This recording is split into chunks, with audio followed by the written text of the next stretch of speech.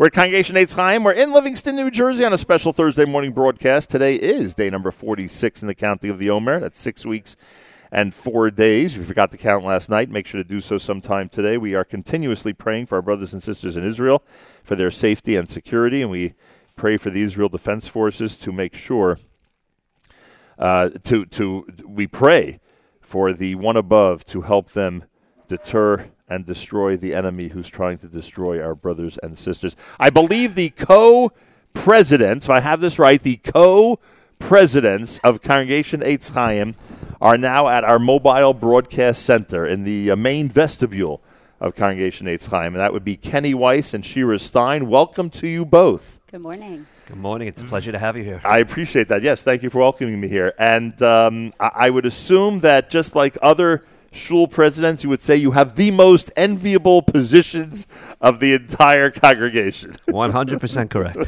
How long have you been co-president or president? When did these terms begin?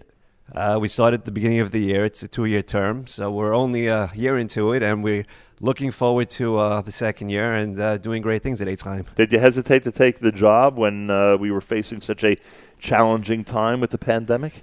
I think it was actually even more enticing because we were coming into a challenge and working together with this great community. Interesting.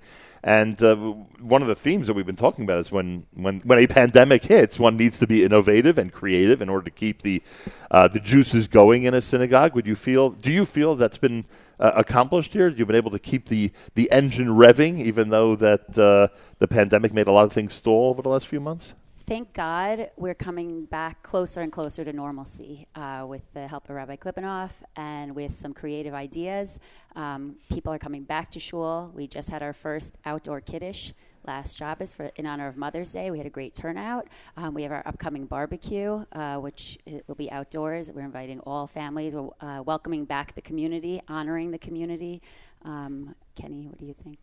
Yeah. I think that, thank God, we were able to evolve very quickly. You know, it takes the leadership of a great rabbi to help us get through things, and we have that in place. The rabbi was on his feet and thinking very quickly in reference to obviously handle the high holidays and how that's all going to work out.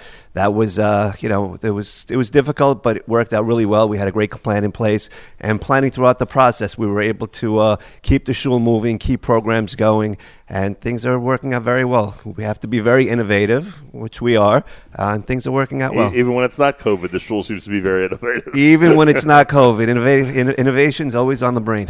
All right, I'll ask both of you, Kenny Weiss and Shira Stein, co-presidents of the synagogue here at Congregation Eitz Chaim. I'll ask both of you the question that many who may not have even heard of Livingston, New Jersey, might be asking themselves this morning. What is it about this community that attracted you to it? What is it about this community that makes it so special? Why don't you start, Kenny?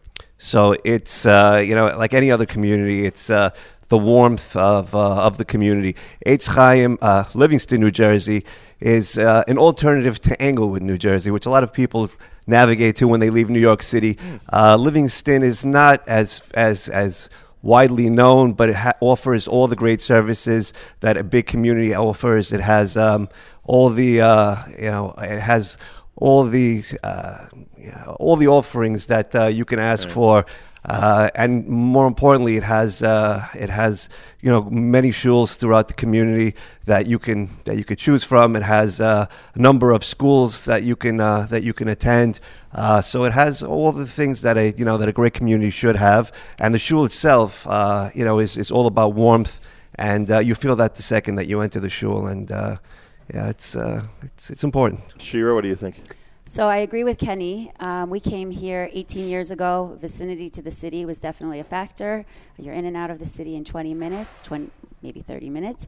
But the amazing schools, the amazing community, the amazing shul. I work at Joseph Kushner Hebrew Academy. My kids have all gone through the school system. My youngest is still there.